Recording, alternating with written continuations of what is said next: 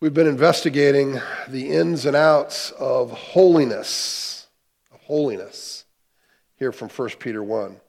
We've talked about it being an overflow of the grace of God. We've talked about it being this deliberate choice to steer our thoughts toward Christ and the character of God, how the character of God is the basis, the foundation, the model for holiness. You remember the passage of be holy for I am holy. That was in there. We distilled the injunction that the action point for holiness, that we are to have wholehearted obedience. We're called the children of God, obedient children of God. And then we talked about holiness, the word meaning separation. That is the people of God. We are called out, marked as his people. We have a different worldview than the culture, different relationships than the culture, different values of the culture. When we say we're different and holy, it doesn't mean that we're weird, all right? That you stick out like a sore thumb because, you dress like you just got off the Mayflower. That's not what makes us holy. What makes us holy is that we are a people who are different in how we operate, different thinking, different heart. But there's a crown jewel of holiness.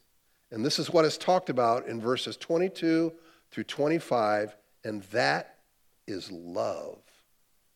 It is our love that separates us from the rest of the people on the earth.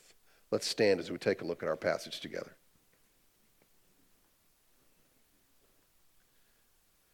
Having purified your souls by your obedience to the truth for a sincere brotherly love, love one another earnestly from a pure heart, since you've been born again, not of perishable seed, but of imperishable, through the living and abiding word of God. For all flesh is like grass, and all its glory like the flower of grass. The grass withers and the flower falls, but the word of the Lord remains, and this word is the good news that was preached to you. Father, we don't claim to know everything there is to know in the Bible. We don't claim to have this Christian thing down perfectly. We know that we sin, and yet in the midst of all that, we still know that you're working in us. But I pray that you would especially work in helping us to love well. Father, make this a benchmark for us, that we love so well that there's a marked difference from the rest of the culture, and that our love truly make us holy. Thank you for how you've demonstrated this in this body. I am so thankful, grateful, pleased with how it's demonstrated on a daily basis with many people here. But even at that, we know that we have room to grow. So make it so with us. We pray this in Jesus' name. Amen. You may be seated.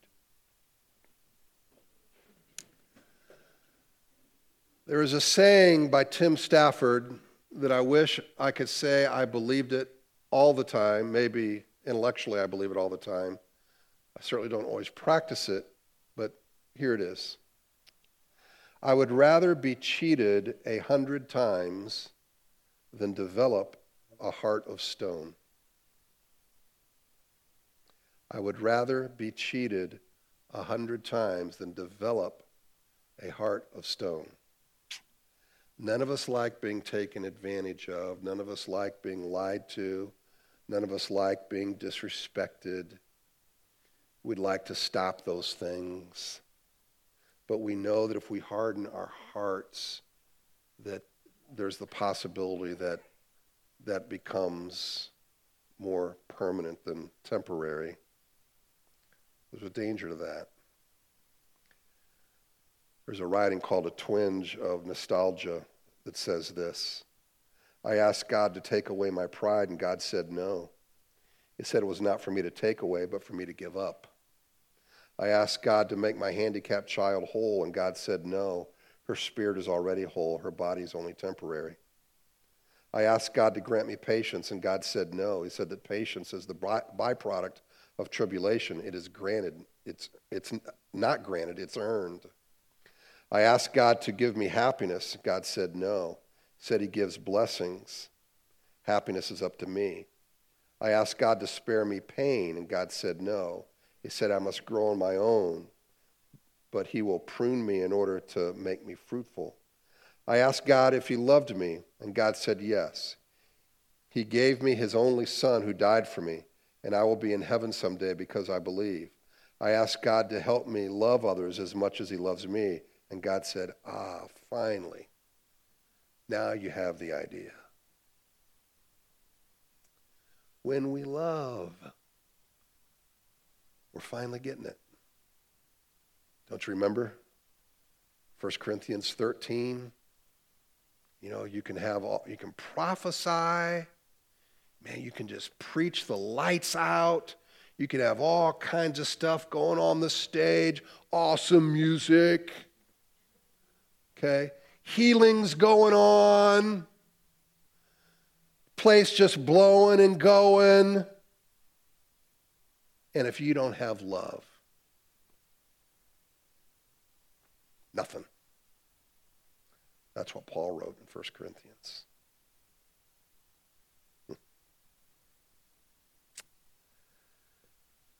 We've seen the examples of this in our body. I've already mentioned it. And I am thankful for that. Some of you have practiced this in very expressive, demonstrative ways. And I am so grateful to see that. And I think we'd all agree, even with all of that that's taken place, we still have room to grow, right? We've still got room to grow. Having purified your souls by your obedience to the truth for a sincere brotherly love, love one another earnestly from a pure heart. There are a couple of ways to look at this passage. One, I think, fits the whole of Scripture. Another, not so much. One way is to look at this as men as the acting agent for purity to take place through our obedience. In other words, men are purifying as they obey. His obedience brings about the purity of the soul, and this is needed to love well. Now, obedience is always needed for the believer, right? We're always called to be obedient. But is this saying one must be entirely obedient for love to take place? I mean, I could be obedient, let's say, as a parent and as a spouse, but in my money, I'm not being obedient. So does that mean I have no ability to love? Is there a direct relationship like that? Well, frankly, answering that question is nearly impossible. But does this represent what the text is saying? There's another possibility. Another view is that the obeying the truth is the act of believing the gospel in salvation, which has an effect of purifying the soul and putting us in a position to love unlike we did before we knew Christ. I prefer this position given the context, the flow of this passage. When Paul uses the term purify, he's hearkening back to the Old Testament, to the Levitical priesthood.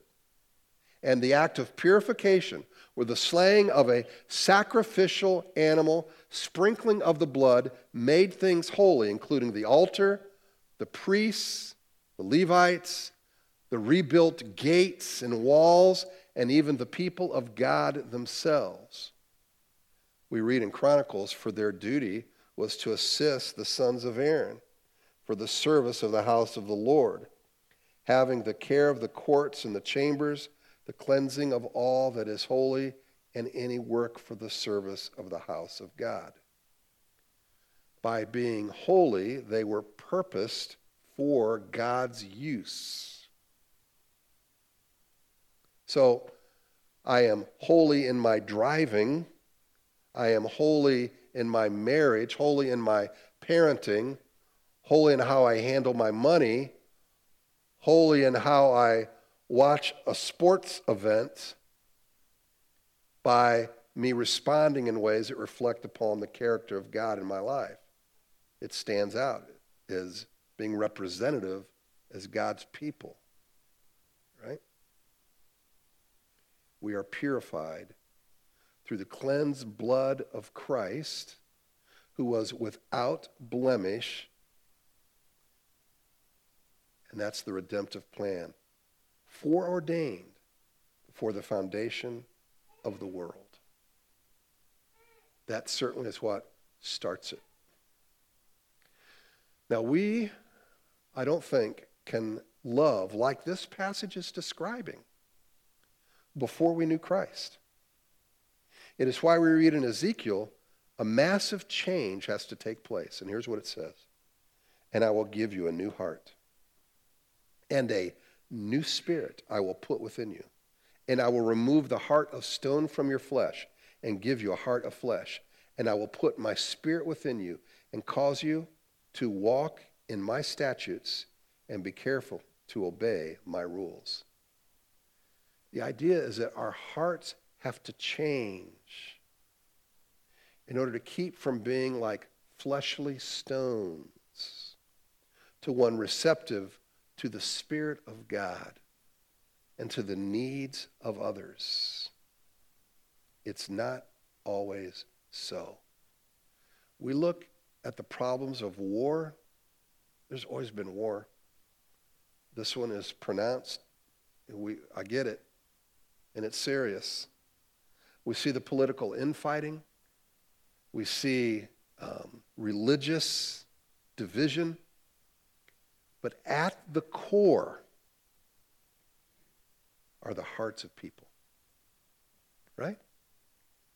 I mean, I'm really hoping for Major League Baseball to get their act together and to get this collective bargaining agreement. I love baseball, but I have so had it with billionaires arguing with millionaires. And the problem is the pride of man, the heart, unwilling to compromise. And we see it everywhere because that's who we are, because we have a flesh ourselves. But that's the core of the problem. The changes only come by a change of the heart. God giving us a new you at conversion through the gospel. Here's the implication, is that some people don't have the capacity to love like Peter is describing because they do not have this new heart. I know that may sound judgmental. I don't mean it to sound judgmental. I just want it to sound biblical. That there are some people who can't love like this. Non-believers, I think, can do individual acts, but it's a different bird than a heart that is still fleshly, that's instead of one owned by God. An unbelieving mother can do acts towards a newborn, but might be absent from the love of God in her heart. It feels like I'm bashing newborn mothers, and I don't mean to do that. But the point is that just humans on their own cannot love like this. Right? The heart is still fleshly, entangled to self. I mean, listen, we understand some of this, don't we? You know, when you're in a relationship, you don't get all you want, your needs aren't met, what do you do then? Is your automatic response to love? Thank you, honey, for criticizing. Would you please give me more so I can love some more? No. None of us operate that way, because the flesh is going to rise up, right? We're all entangled with this. So the flesh does not have the capacity to love. By ourselves, okay, I don't think we can love this way. And I don't think the unbeliever can love this way. Jesus even looked at religious people, the Pharisees, and he pointed the finger at them and listened to what he said. He said this, "But I know that you do not have the love of God within you." You know, for people who say that Jesus was not judgmental, they got it wrong. Because he judged, but he judged clearly and accurately and always in truth. He could see inside their heart. And he said, you guys don't have a speck of this love that I'm talking about. John wrote again about it in 1 John 3:16 and 18. He says, by this we know love, that he laid down his life for us, and we ought to lay down our lives for the brothers. For if anyone has the world's goods and sees his brother in need, yet closes his heart against him, how does God's love abide in him? Little children, let us not love in word or talk, but in deed and truth. You know, some can grow up in evangelical churches their whole life and still not love purely and sincerely. It starts with a cleansing from sin. And when we obey the truth, we trust the gospel, we allow for this purification to take place. And then it's a daily cleansing. Then we go before the Lord, we humble ourselves before the Lord so that we can love well. Peter uses two words to describe this love here in this one verse. The first is phileo. We've heard these words before. It means a brotherly love, one of affection. And then the second word that's used is agape. It refers to a deliberate act of sacrifice for others. When God saved us, he not only gave us a new love to express, but he gave us a new family to express it in, a church. And so there's a brotherly love, a mutuality that we enjoy. It's like a laboratory for our faith and love to take place. That's the way it's supposed to be. I have talked to dozens of pastors in the past couple years, and every one of them has felt the effect of pandemic procedures, political uproar, and racial strife. Every one of them. One pastor in Texas told me his church, which was bigger than ours, lost half their congregation after the pastor addressed in a sermon racism. He's not pro-CRT, he is not BLM, he's pro-Bible, and addressed those issues because there was a problem in their community. Some would rather hide behind political rhetoric and denials instead of facing the sin. Doesn't mean everybody is doing it. It just means it's a problem. My point is that the love of God transcends these issues, all of them.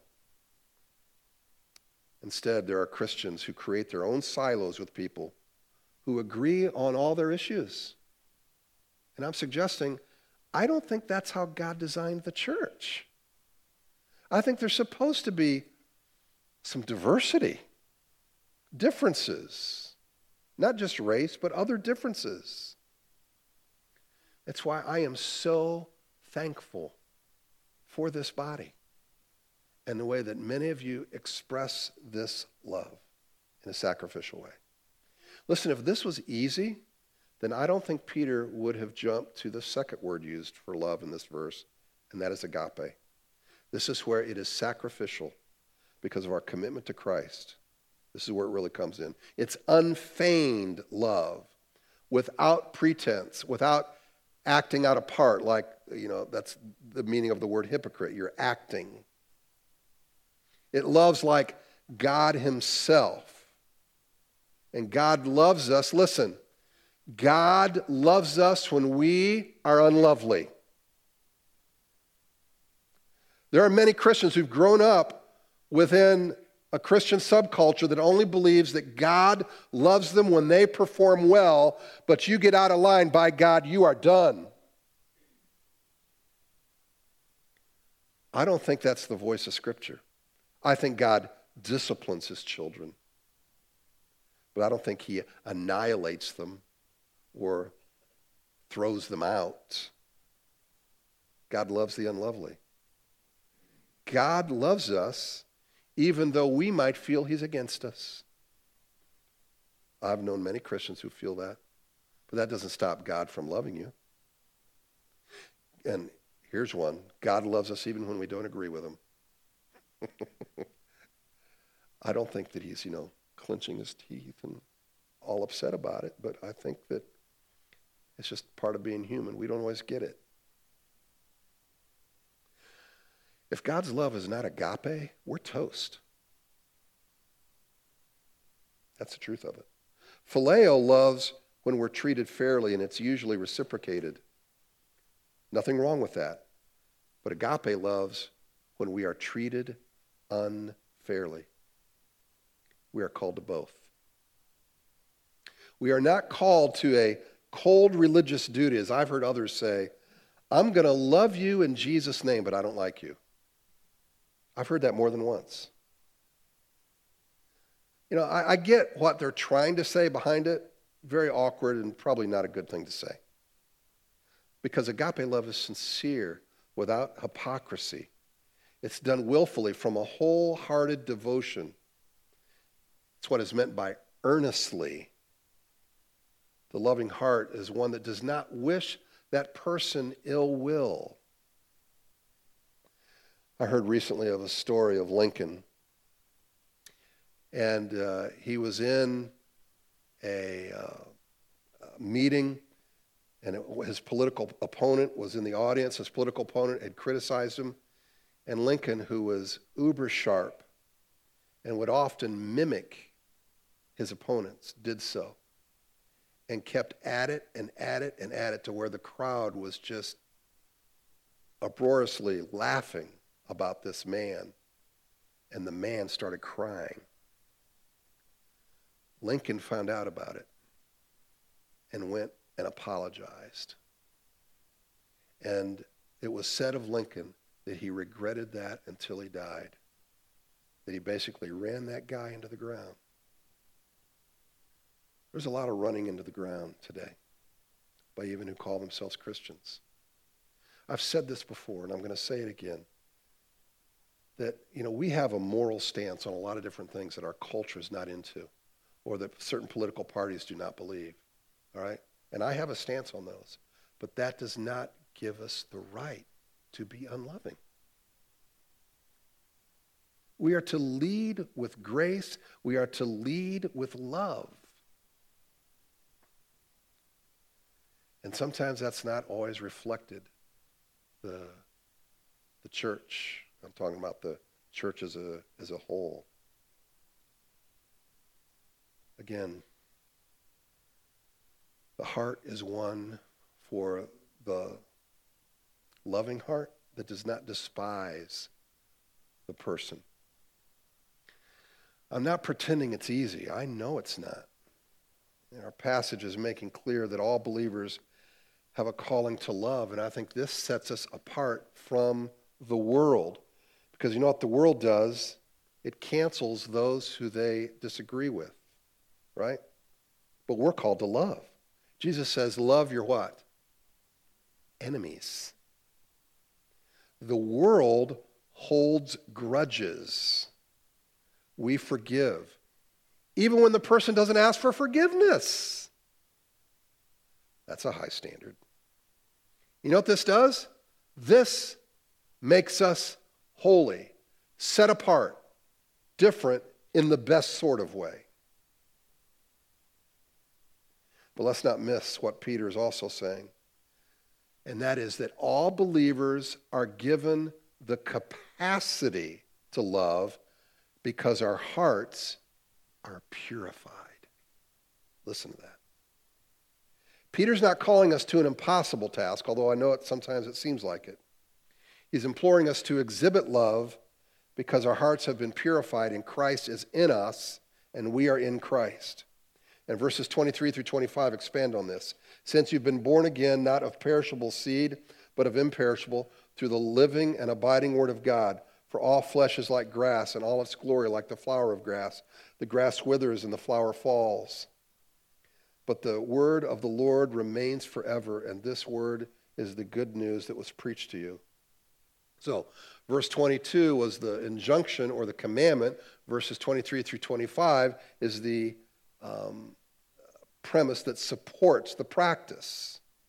Your salvation is permanent and imperishable because the Word of God is permanent and imperishable. Since that is so, know then that your love has been supplied with eternal and imperishable resources.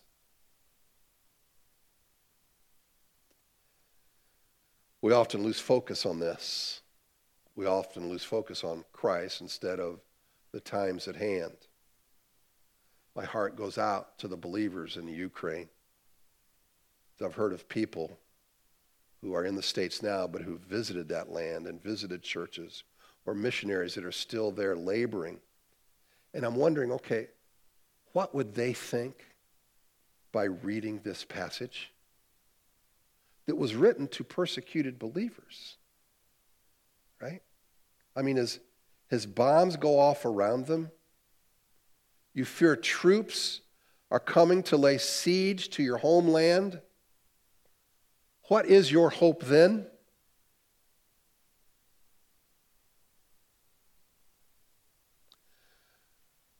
You can certainly appreciate that they might feel powerless. You might even be angered by the military encroachment. Yet as believers, we are reminded that God has given us something that is imperishable, and our mission is to still love, and we find purposes in the relationships that remain. You know, if you're in a situation like that, you realize your life has not turned out like you had hoped, like you hoped maybe a couple years ago, or maybe hoped even last week. But your life is still valued by God, and your contribution is still noted by God, and your faithfulness still rewarded by God. C.S. Lewis adds this: war does do something to death. It forces us to remember it. The only reason why the cancer at 60 or the paralysis at 75 do not bother us is that we forget them. War makes death real to us, and that would have been regarded as one of its blessings by most of the Christians of the past. They thought it good for us to be always aware of our mortality. I'm inclined to think they were right. All the animal life in us, all schemes of happiness and centered in this world, were always doomed to a final frustration. In ordinary times, only a wise man can realize it. Now the stupidest of us knows. We see unmistakably the sort of universe in which we have all along been living and must come to terms with it. If we had foolish, unchristian hopes about human culture, they are now shattered. If we thought we were building up a heaven on earth, if we looked for something that would turn the present world from a place of pilgrimage into a permanent city satisfying the soul of men, we are disillusioned and not a moment too soon. That's what you call a dose of reality. Peter said it this way: all flesh is like grass and withers and falls. Like a seed that never dies, but is fit for eternal growth, our salvation is given to us by the word of God that is living and abiding forever. Peter compares our bodies with grasses and flowers that will all eventually die. However, the word of God remains forever, and it provides the fuel for our salvation to also be eternal. And the word of God is the instrument that conveys this new birth. That word, when Peter wrote that, would have been the Old Testament scriptures, and now we also have the benefit of the New Testament scriptures. How does this impact love? Well, let me ask you the question this way. How can I say I cannot love that person? I cannot love that person who believes the wrong doctrine about, tongues, eschatology. I cannot love that person who does not agree with me about politics or how to respond to the pandemic. I cannot love that person who calls me to be hurt. I'm not asking these questions to be provocative, but these are real-life pressure points to which Peter would respond and say, you have an immeasurable resource and an eternal salvation as your possession, fueled by the everlasting Word of God with Christ in you and you in Christ. How can you reply to God that it is impossible when He's given you endless resources to love? Amy Carmichael said recently, I was sent a picture of a jug into which water was being poured. The idea was that love, or whatever we need, is poured into us like that. I don't think of it so at all. I think of the love of God as a great river pouring through us as the waters pour through our ravine in flood time. Nothing can keep this love from pouring through us except, of course, our own blocking of the water. Do you sometimes feel that you've got to the end of your love for someone who refuses and repulses you? Such a thought is folly, for one cannot come to the end of what one has not got. We have no store of love at all. We are not jugs, we are riverbeds. Interesting perspective. Certainly, by application, we are not to allow our flesh, our arrogance, our stubbornness block the eternal supply of love. Our virtual call yesterday with our Guatemalan Care Point was a home run. I am so grateful for Kim Gray, who has headed up this ministry and done a marvelous job. So thankful for Gary and Jacob that set up the technical side, for Jamie and Laura who worked with the youth and their presentation, and for Luke and Dana who prepared the food. I was reflecting on why it was such a delight to connect with friends over 2,000 miles away.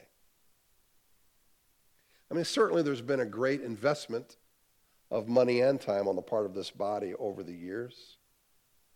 We've seen dozens of people go to Guatemala. We are motivated by the mission of helping children. But maybe it's as simple as this, that at the end of the day, there is a genuine love for the children and the staff there, and then a genuine love reciprocated to us here at CCC. We're simply doing what love compels us to do. That has been developed over years, this loving relationship.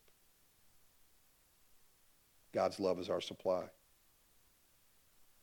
I'm challenged by that because I think when you experience that, then you have to ask yourself, all right, is that same supply operating in my home, that love, to my neighbor, to the person who's not politically aligned with me?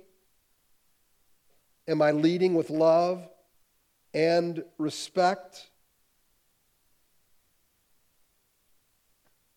That's maybe a greater challenge than loving people 2,000 miles away.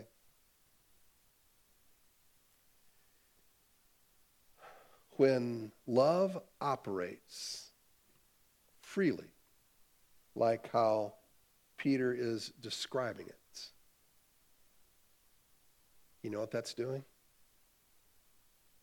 That's showing us as being a holy people. Not everybody loves that way. And let's be honest. For every one of us, we haven't always loved that way. But we go back and allow the river to flow again. We confess. I like that story of Lincoln because he went and he apologized to that man. And he allowed himself to be humbled and realized he was wrong. There needs to be a lot of humility, right? We have a lot of declarations about how right we were, how wrong a lot of other people are. It's a lot rare to find people to say, I was wrong in my lack of love. And I think that's what God is calling us to.